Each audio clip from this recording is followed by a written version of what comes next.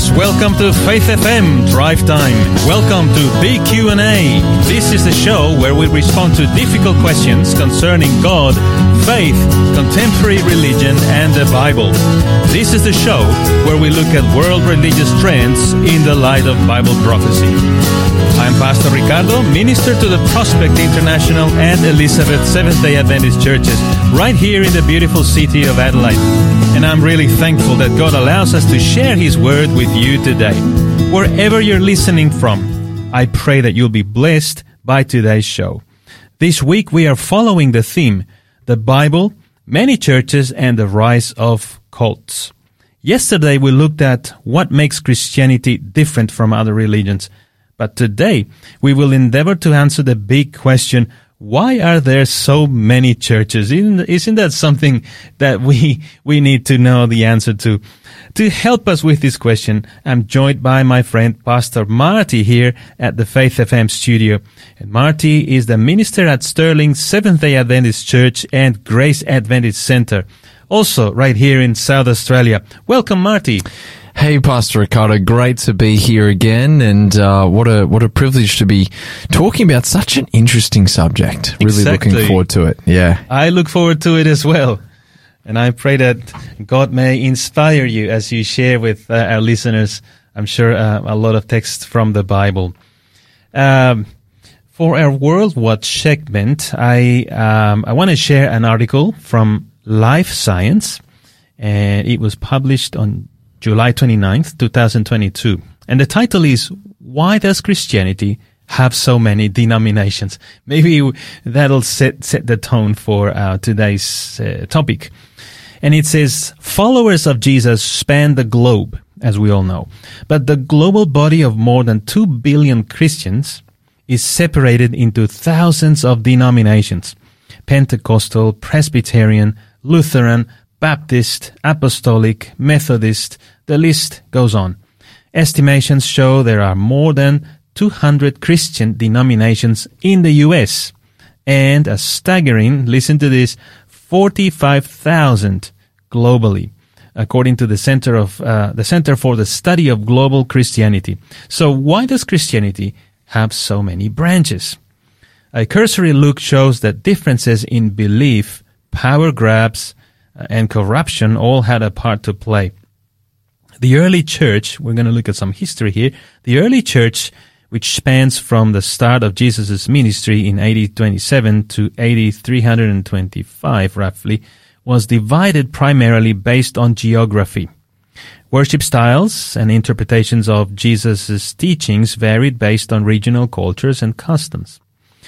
But there were also major breaks or schisms over Christian theology during this time. One of the most notable early schisms, the Arian controversy in the early 4th century, divided the church on Jesus' relationship with God. Arius, a priest from Alexandria, Egypt, claimed that because Jesus was begotten or brought about by God, he was a lesser divinity than God.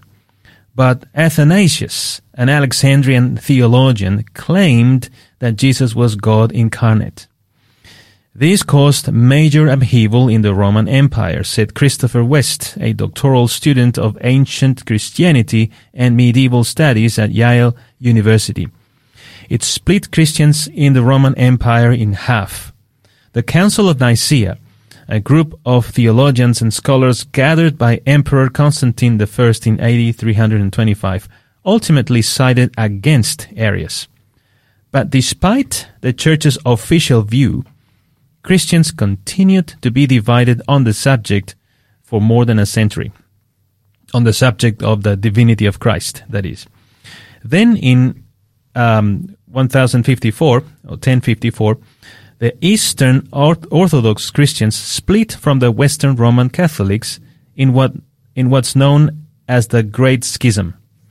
The two groups disagreed on the taking of the sacraments, which are religious symbols believed to transmit divine grace to the believer.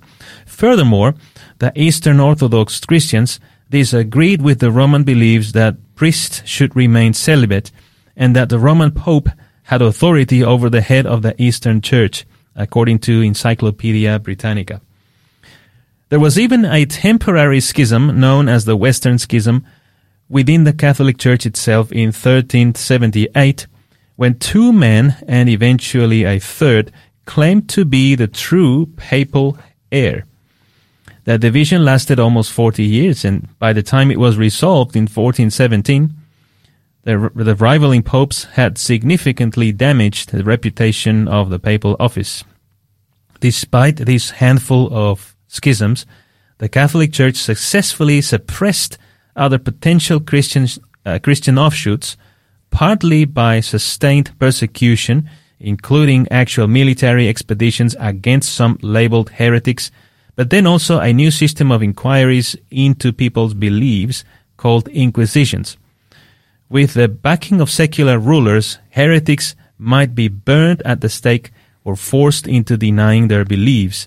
Diarmaid McCulloch told Life Science via email. McCulloch is a professor emeritus of church history at the University of Oxford in the UK. But after the Protestant Reformation in 1517, the number of denominations really began to multiply. Initially, there was just a few major Protestant groups, but ultimately, the Reformation ushered in more Christian offshoots. By the 17th century, the contemporary word denomination began to be used to describe religious offshoots. Michelle Sanchez, an associate professor of theology at Harvard Divinity School, told Life Science via email. Protestants had used Scripture to critique the Roman Catholic Church, claiming that any believer could read Scripture and have a personal relationship with God. But then the obvious problem emerged. Whose interpretation of Scripture was the right one? Sanchez said in an interview. I believe that's a fair comment. As believers debated the Scriptures and sacraments, churches formed and split based on myriad biblical interpretations, ways of worship, and organizational structures as well. From these debates, denominations such as the Presbyterians, Mennonites, Baptists, and Quakers, among others, took root.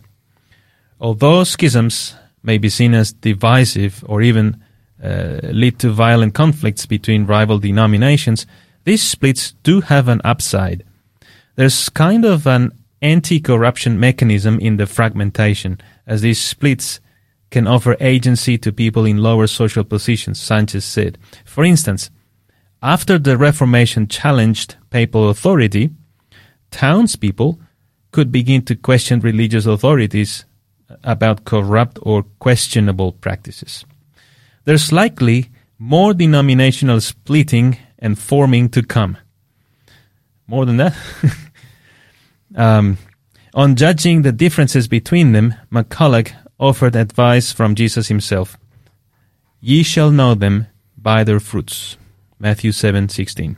That is, you can learn about them in terms of what they do, their behavior, McCulloch explained. That's a pretty good test, I believe.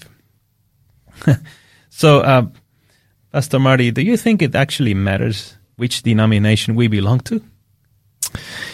I really think that that's a great question, and I suppose the only safe guide to answer a question like that is to go to the Bible, because it would be easy just to comment, but let's see what the Bible actually says about this. It says, it talks about the church in 1 Timothy 3 verse 15, and it describes the church in this way. It says, the church of the living God, the pillar and ground of the truth. When there's a fundamental rule when it comes to trying to figure out, or answer this question of, does it matter what church I belong to? The question to me would be, does it matter how we actually believe? Does it matter how we believe? And the obvious answer to that question is, absolutely it does. We either believe truth or we believe something that is not the truth, which is therefore an error. We either believe all of what God says to us in His Word, or we only believe part of what God says. And the true seeker is longing for an experience with God in which they live out their faith according to the Word of God. So here's an eternal principle for us to follow. We don't go to churches in order to find the truth. We go to the Word of God in order to find the truth. Very good, very good. And then you allow that truth to guide you to the right church. A church that is the pillar and ground of the truth. A church that upholds the Word of God and doesn't compromise on the teachings of Christ and what God says in His Word. Very interesting, and right from the Bible. So that requires, as I see it, a lot of honesty.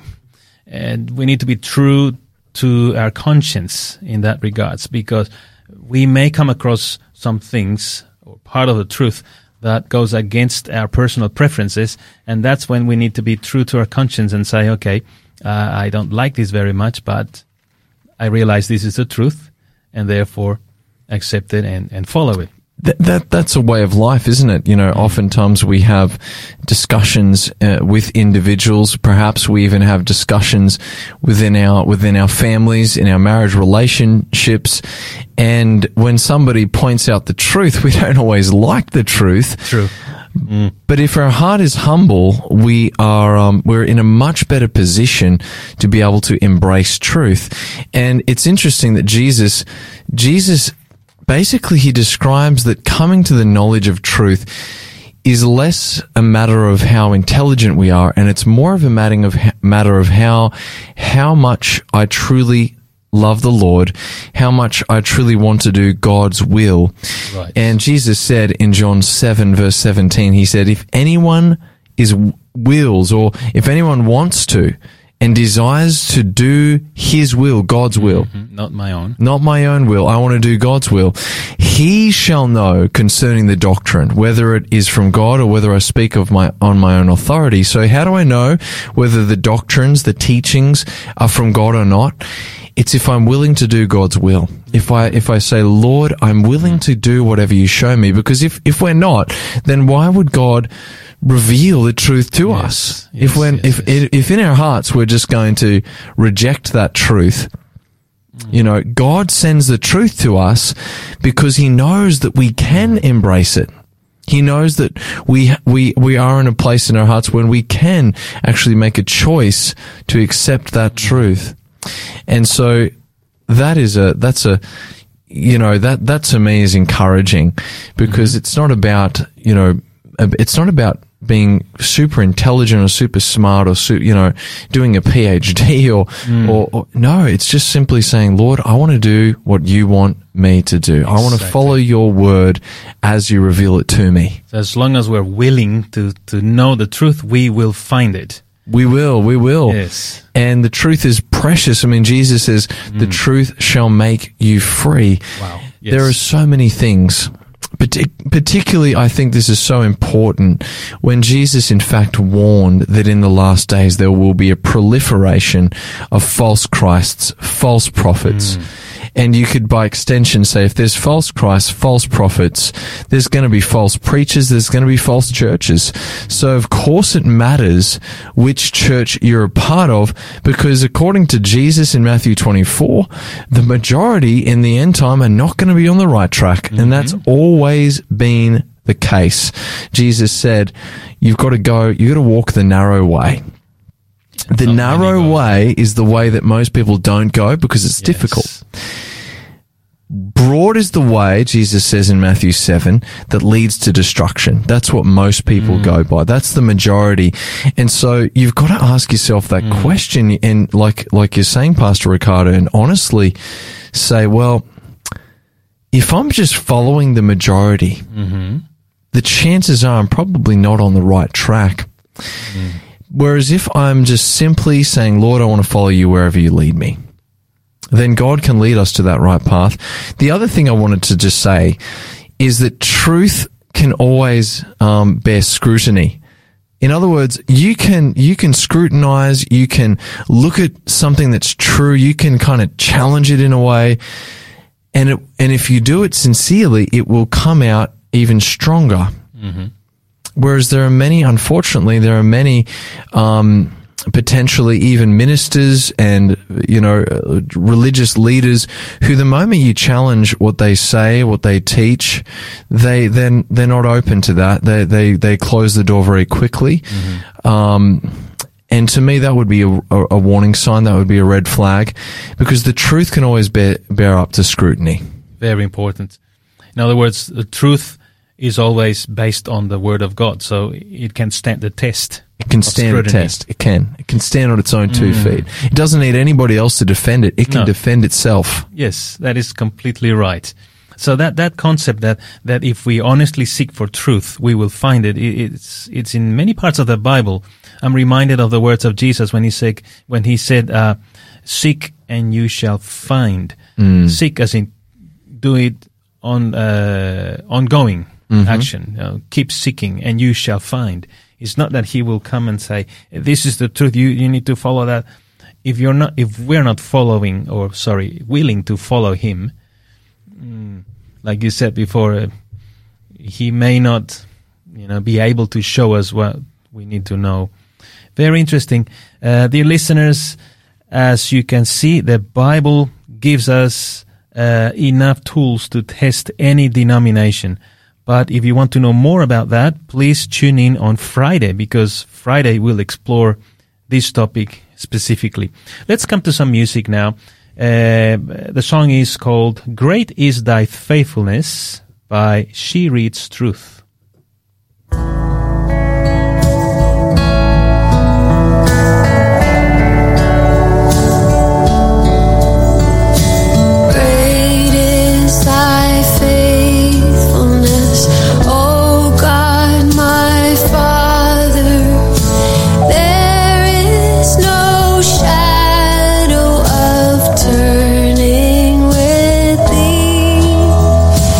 Thou changest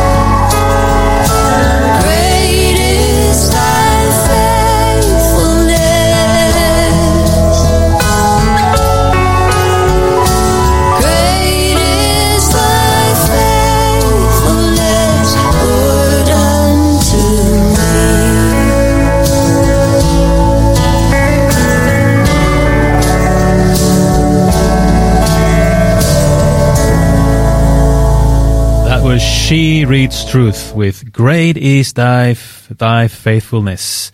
And dear listeners, our giveaway for this week is the book God's Truth Can Change Your Life by George Knight.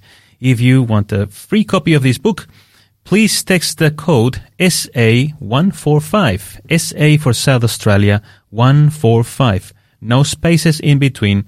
And our robot will make sure that you get that copy of your book very quickly. Text that code on 04888 808 11. I'll repeat the number, 04888 808 11. God's Truth Can Change Your Life by George Knight. Searching for life's meaning is universal. Every culture in every era has searched for truth. Truth that answers life's big questions. Truth that provides significance for daily living. Truth that is certain and beyond doubt. But truth has come on hard times. Have you heard somebody say it? You have your truth and I have mine. Really? God's truth sets forth the idea that there is truth not only in the material world but also in the social and spiritual realms. Truth that is foundational to personal and social health.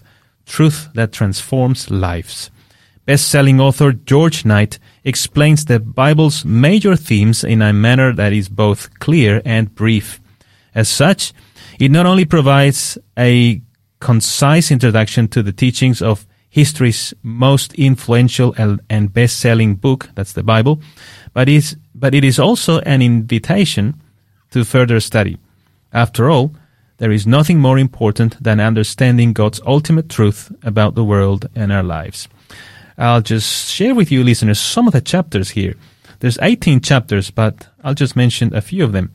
For example, creation or evolution. Another chapter is becoming more like Jesus. Or what happens when we die? Or what is Jesus doing now? Just in case you were wondering. God's last message to a dying world. Or judgment is good news. Or another chapter is the hope of the world. So I think this is a very, very interesting book, a must read. So please text us the code SA145 on 04888 808 11. This program is made possible by the support of Adventist World Radio. Welcome back. You're listening to Faith FM, Drive Time BQ&A, right across Australia with Pastor Riccardo. And my co-host today is Pastor Marty. He is the minister of Sterling Seventh-day Adventist Church and Grace Adventist Center right here in Adelaide. This week we're following the theme, the Bible, many churches, and the rise of cults. And the big question for today is, why are there so many churches? So, Marty, Christians only have one Bible. Why do we have so many denominations? This is a very good question. And, you know, like you said before, Pastor Riccardo, the statistics are alarming. There are 45,000 different churches, you know, different groups around the world. So here's the thing. If you were to spend just 1 week of your life thoroughly studying each Christian denomination officially registered, it would take you approximately 863 years to analyze each different denomination. And of course, that's without taking holidays, sick leave, or long service leave. That's not having a single day off. That is every week. You know, that is phenomenal. It's a phenomenal amount of time. That's why we can't possibly try to, you know, find the right church just by going to all the different churches. Impossible. You have to go to the Word of God. Now, in the Word of God, we find some very interesting passages. And I want to come to the book of Acts, chapter 20. And the Apostle Paul, he made some predictions. He said, I know, and this is Acts chapter 20, verse 29 and 30. He says, I know that after I leave, savage wolves will come in among you and will not spare the flock. Now, of course, Paul's not talking about literal wolves. He's talking about false teachers. He says, even from your own number, talking to the Christians, your own number, men will arise and distort the truth in order to draw away disciples after them. So from this prophecy, we see that Paul is saying that from within the Christian church, men would arise who would distort the truth and draw away the disciples from the truth. And so we see again, here's another verse in 2 Thessalonians chapter 2, verses 1 to 3, Paul writes, "Now, brethren, concerning the coming of our Lord Jesus Christ, we ask you not to be soon shaken as though the day of Christ had come. Let no one deceive you by any means, for that day will not come unless the falling away comes first." Now, what do you imagine, this word falling away? So the falling away has to come before the second coming of Jesus. Mm-hmm. The falling away is the Greek word apostasia. And that, what does that sound like? Obviously that sounds like apostasy. So what's Paul saying? Paul's saying that before Jesus returns, the church is going to experience a dramatic falling away from the truth. Mm-hmm. So Paul's prophecies, number 1, men from within the church will distort the truth and lead others astray. Secondly, that there will be a falling away, the church will go into apostasy. Now, have these prophecies been fulfilled? Accurately. They have been fulfilled. If you look at the early church, there was only one church. In the book of Acts, there was only one true church. Ephesians chapter 4 verses 4 and 5 says there is one body and one spirit, one Lord, one faith, one baptism. God doesn't want to have thousands of different churches. That is not his purpose. That's not his purpose. The Bible calls the church the bride of Christ. Christ doesn't have multiple wives. He has one. That is the one true church. And so we see this in the book of Acts, but it didn't take long until there began to creep in false teachings and heresies into the church. And let's just notice a couple of these. There's a few of these. I'll mention a couple of them. There is Marcion. There is Montanus, Mani, Donatus, Pelagius, and various others who came in with various different teachings. For example, Pelagius, he taught that we would be saved by our works, by what we did.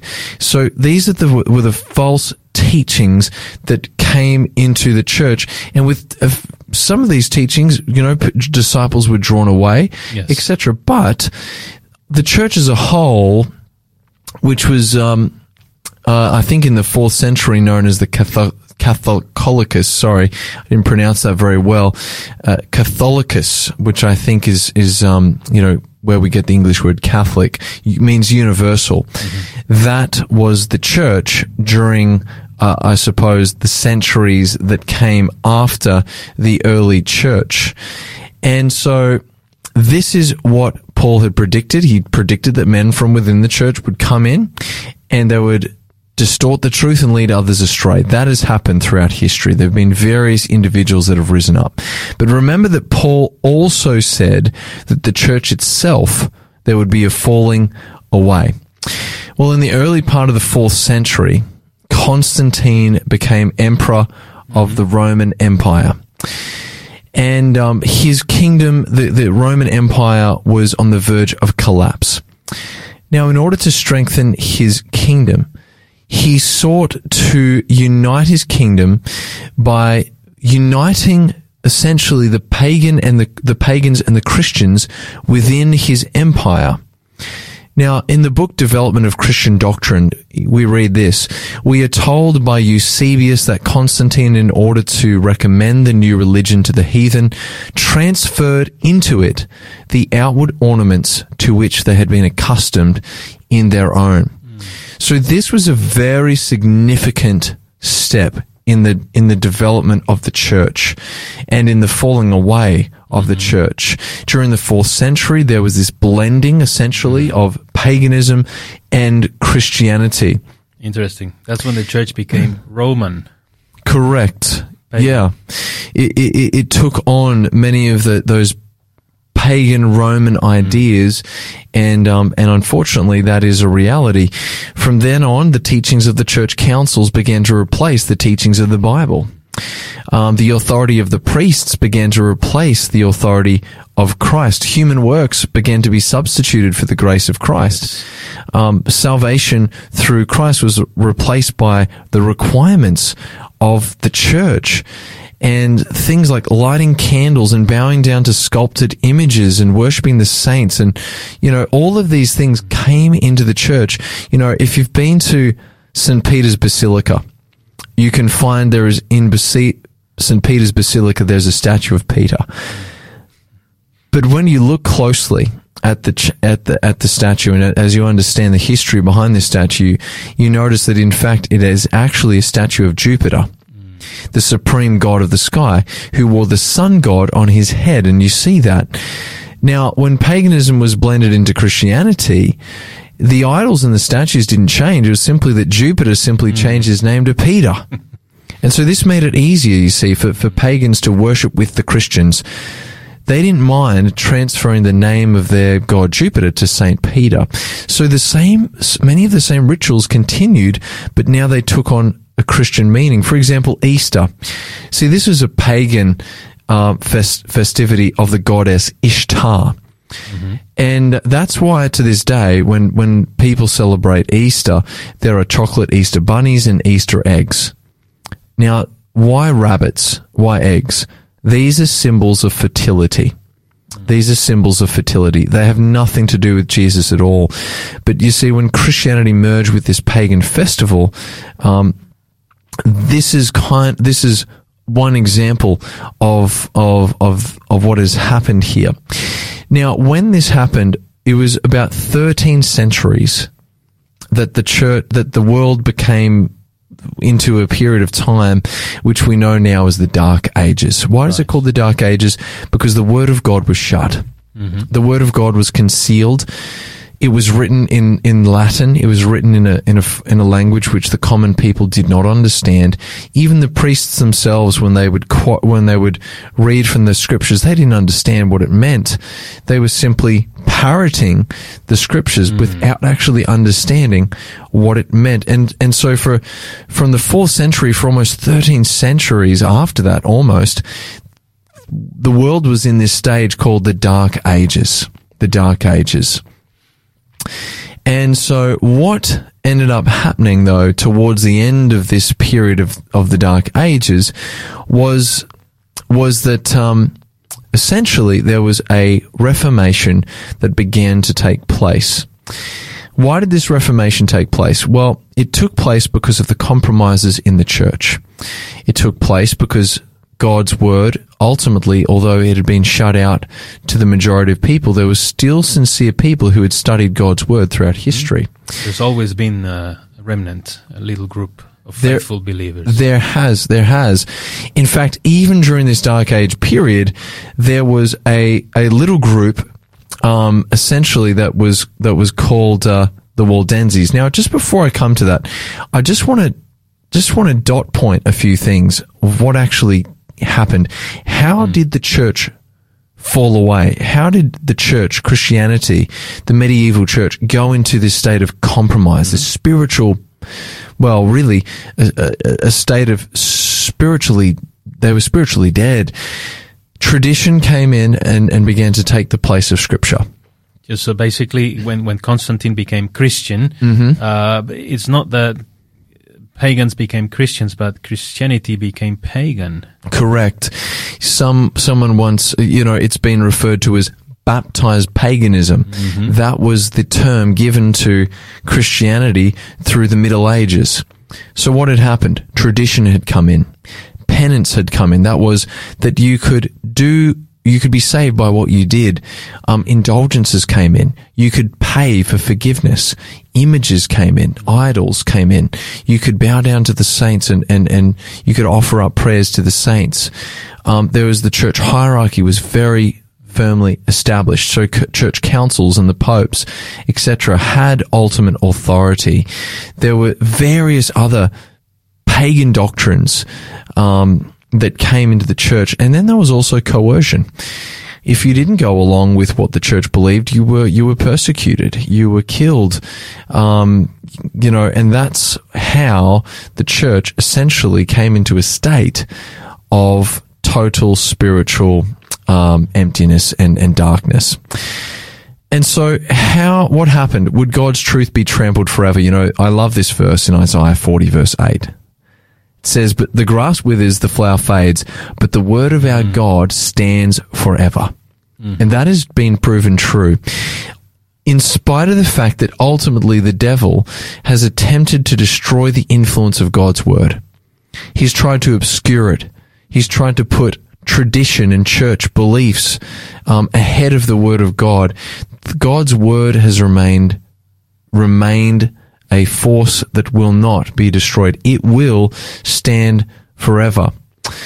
And so even through the darkest times of this earth's history, God's truth has still remained. A number of years ago, my wife and I traveled to northern Italy, to the Alps of Italy. And it was there in northern Italy that there was a group called the Waldenses. These people were hated and persecuted by the church, the medieval church, because they believed in the Bible and the Bible alone as the sole authority for faith and life. As you travel throughout Toro Police and you travel through this region, this mountainous region, you see to this day there are still houses and a place of worship that the Waldenses used to meet in. These made out of stone. So they'd have to hide up in the mountains in small villages. They had to live in secret for many centuries. But they taught their children the word of God, the Waldenses. They taught them from a young age to memorize large portions of the scripture. And Pastor Riccardo, if only we could recapture that vision today. Wow. This vision where the people were they took the word of God so seriously. They loved Christ. They loved his word. They took the words of the psalmist seriously, where the psalmist says, your word I've hidden in my heart that I might not sin against you. Psalm 119 verse 11. God had said, the words which I command you today will be in your heart. These people, they loved the scriptures. They would write them out by hand on small pieces of paper. They would memorize them. When they would have opportunity to go and take their merchandise and mingle with other people, they would look for opportunities to share the scripture. They would try and do it very discreetly and very carefully. But that's what they did. And so throughout the Dark Ages, God's word was still being spread. The truth of God's word could not be completely shut out. So whilst at this time there was the medieval church, there was also the Waldenses. There was also the Huguenots in southern France. There were other groups. There were Christians on the little island of Iona on the west coast of Scotland. There were true Christians, Celtic Christians, scattered throughout various places of the earth. There was Christians in Scandinavia. And so that is what had happened. Now, really, the Waldenses, if you look at their key principle that they operated by the Bible and the Bible alone. That's what they believed was the source of truth. And so, in a sense, this was a step back to reclaiming what was lost through the period of the Dark Ages. This was a step forward to come back to the Bible and the Bible only.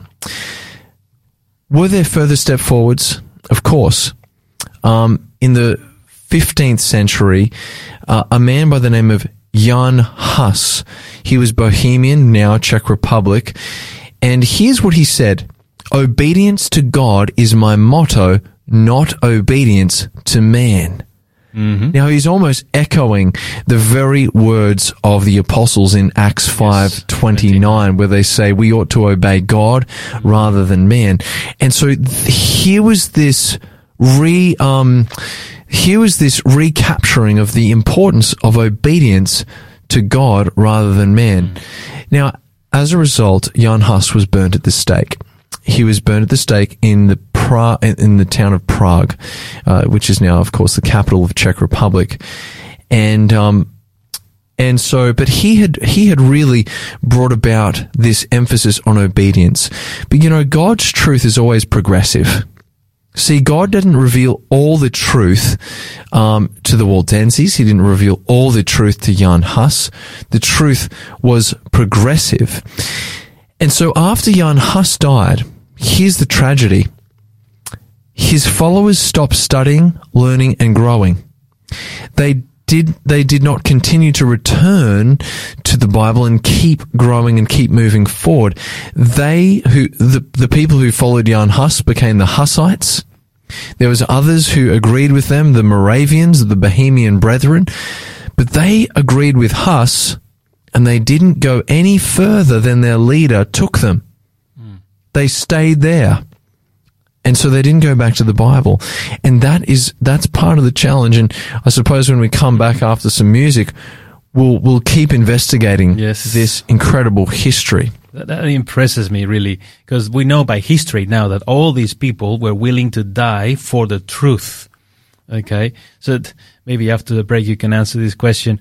Do you think they would have died for something they didn't believe in?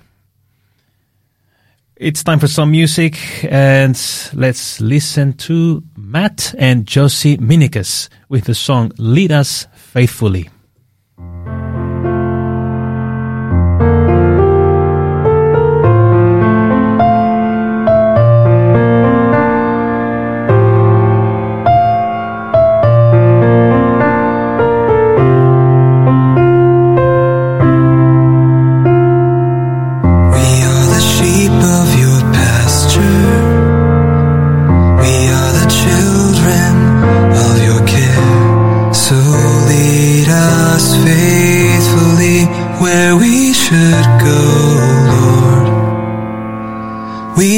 The way, Lord, so lead us faithfully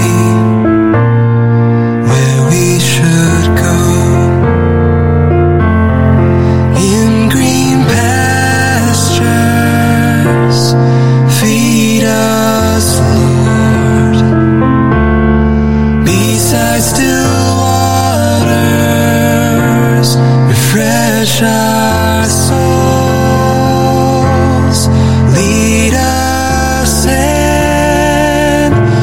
Of righteousness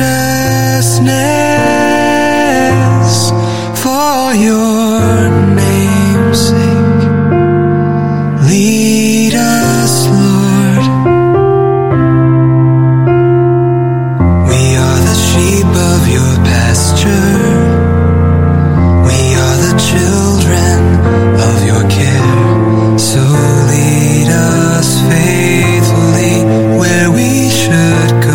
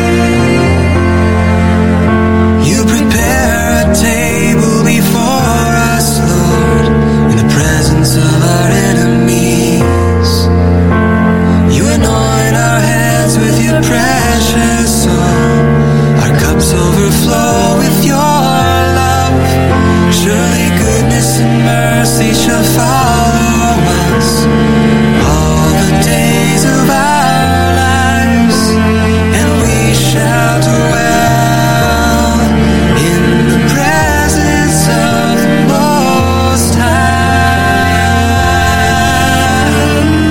We are the sheep of your pasture. We are the children of your care. So lead us faithfully where we should go, Lord. We know not the way, Lord. So lead us faithfully where we should go.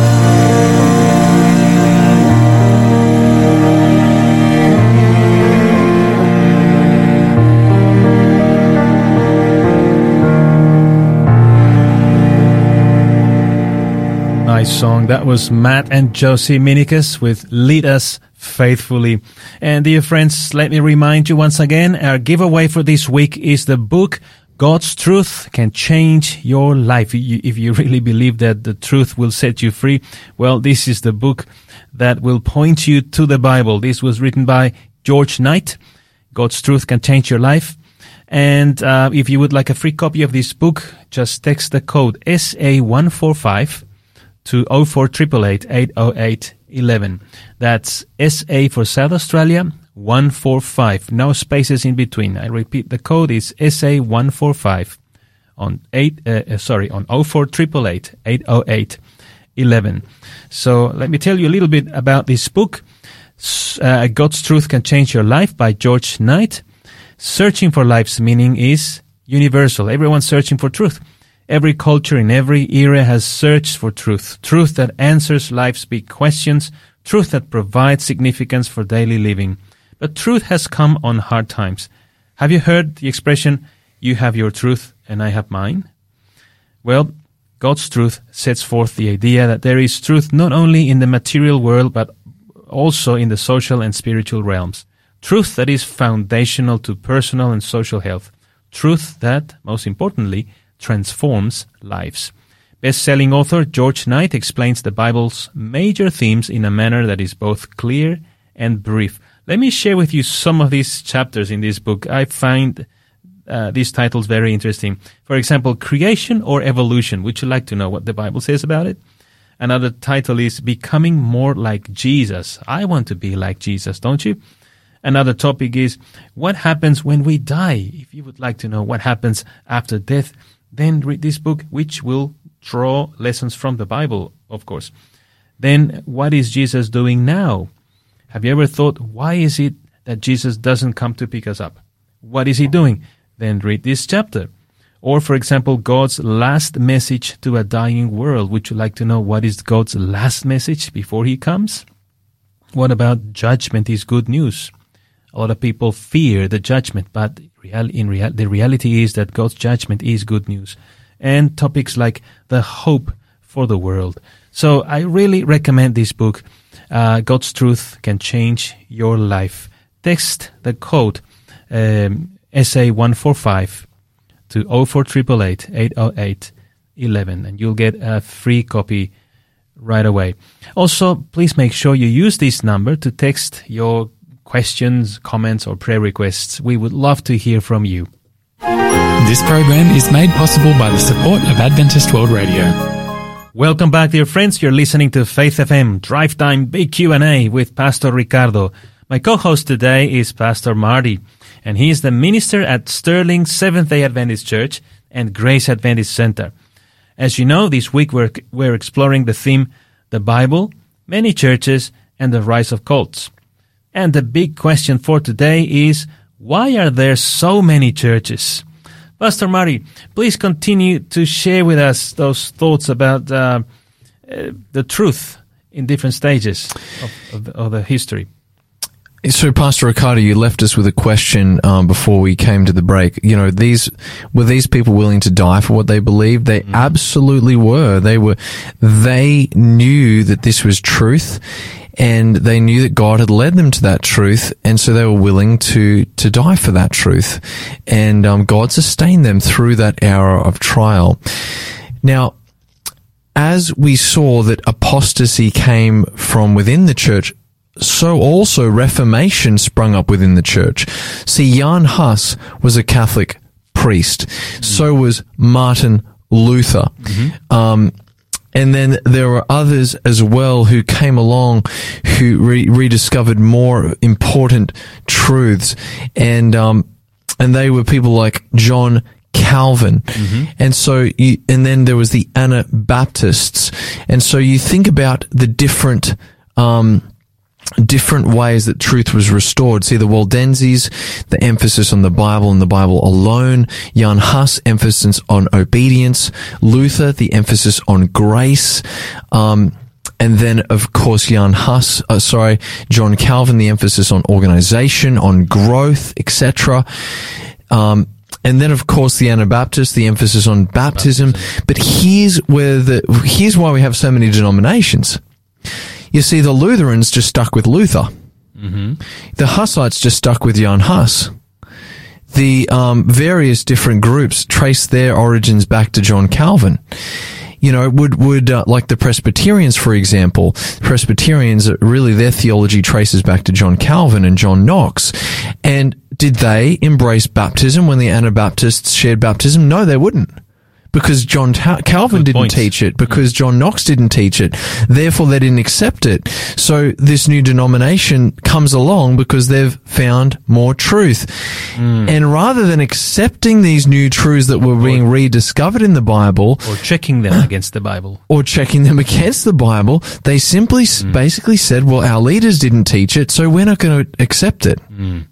You see, there's always a present truth for every age. It's a specific truth that God has for his people. He's called them to preach it in that time, and those who respond will be saved. So in the days of Noah, there was a present truth. If you responded to the message that Noah preached and got on the ark, you'd be saved. If you didn't, you were lost.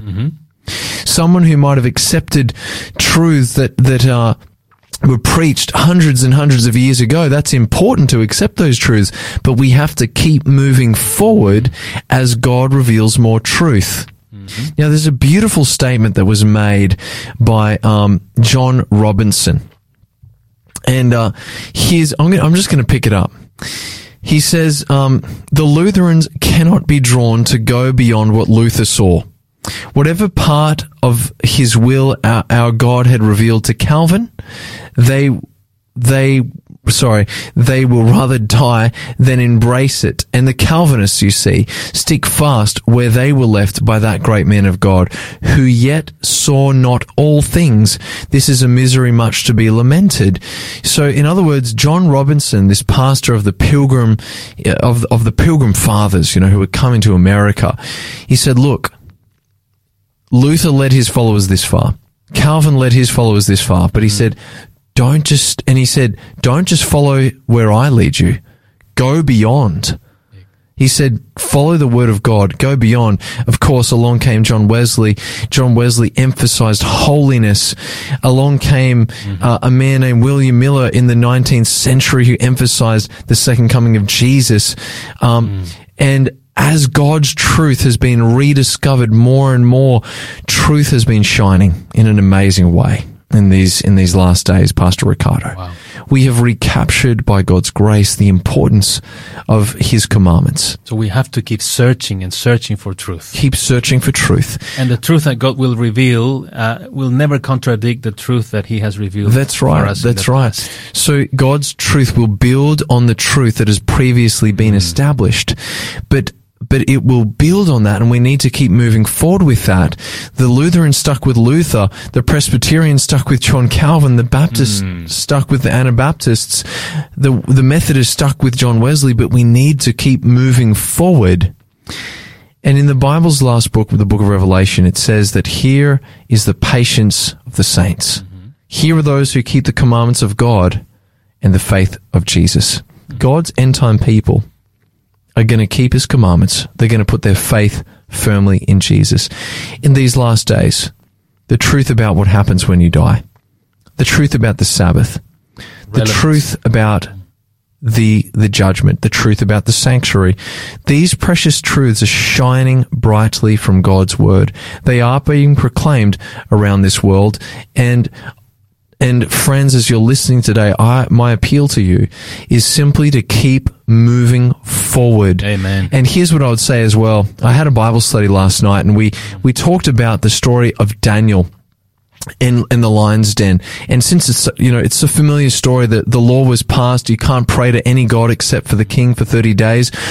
As soon as Daniel hears this new law, do you know what he does? He goes and he prays to God.